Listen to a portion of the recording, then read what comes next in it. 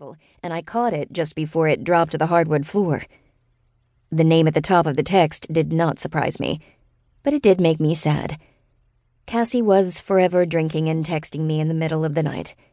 I wasn't the only one trying to find my way after a shitty relationship. A frown dipped between my brows as I read the text. "At Tink's Bar. Please come get me." Like me, Cassie was no longer attached to a man. Unlike me, it had been her choice, and a smart one at that. Peter had been messing around on her for a year. Unfortunately, the breakup had left Cassie vulnerable and a bit on the dangerous side when it came to men. Worse, she'd taken a job that, while high-paying and keeping her in top shape, was almost as dangerous as her choice in men. She was a skydiver during the day and a karate instructor at night, hence my lessons in both. "Cassie, what are you doing now?" I asked as I typed a quick reply that I was on my way.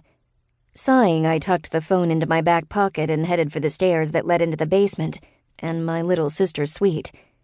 After Mike left, she moved in because she wanted to take care of me. At least, that was what she said. I did my best not to point out that she was homeless at the time and jobless, and pretty much a slug when it came to making any sort of an effort to change either of those things. All she did was sleep, which made me wonder if she was struggling with depression. Not the first time to consider that path, I found myself making a note to get her to the doctor, even if I had to drag her. I knocked on her door, then let myself in. "Dominique, I'm going out to get Cassie from the bar. I shouldn't be long." "Allie?" She waved a hand at me and barely lifted her head. Her features were so close to mine we could have been twins in our coloring.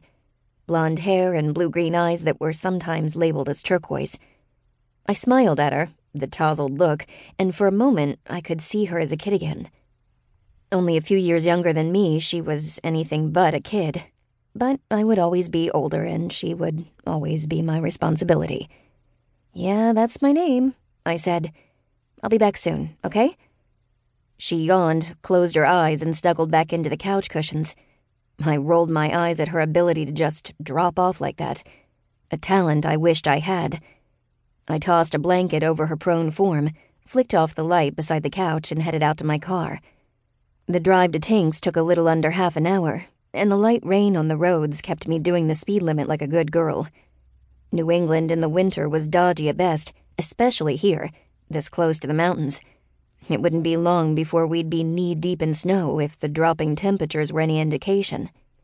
Pulling up to the bar, I peered through the rain that was no longer light, but coming down in buckets that splatted my windshield. Awesome. Just flipping awesome, Cassie. Why couldn't you have done this on a summer's night? I foolishly had not brought a coat, thinking I had one in the front seat. That's what I got for having a garage attached to the house. I'd climbed into the car wearing nothing more than a t-shirt and loose pajama bottoms, in part because, silly me, had thought Cassie would be smart enough to be waiting outside. I was never going to learn when it came to my friend. With a huff, I slid out of the car, threw one arm over my head, and rushed toward the building. I stepped in no less than 2 puddles, and I cursed them both as they soaked my pant legs almost to my knees. I hit the bar door at full speed and flung it open wide.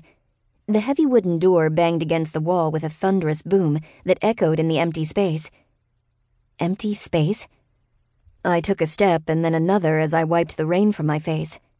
While it was late, the bar should have still had a few patrons left, a few hangers-on. Tink's never really shut down. Where was Bobby Joe the bouncer and Earl, the old guy who all but lived here? I didn't think either of them had actually had a home, but lived in the bar itself. Yet they weren't here, and the place was empty as a tomb holding the secrets of the dead. I shivered and wrapped my arms around my middle. Stupid writer brain just had to go there, didn't you? I thought. I cleared my throat and squared my shoulders. "Cassie, where are you?" There was silence for a heartbeat, and then a voice that was most certainly not Cassie's answered me. "Ah, so you are the friend she called on. Lovely. We were thinking you might not come." The voice was velvety soft, distinctly masculine, and maybe another time I would have thought it sexy as all get out.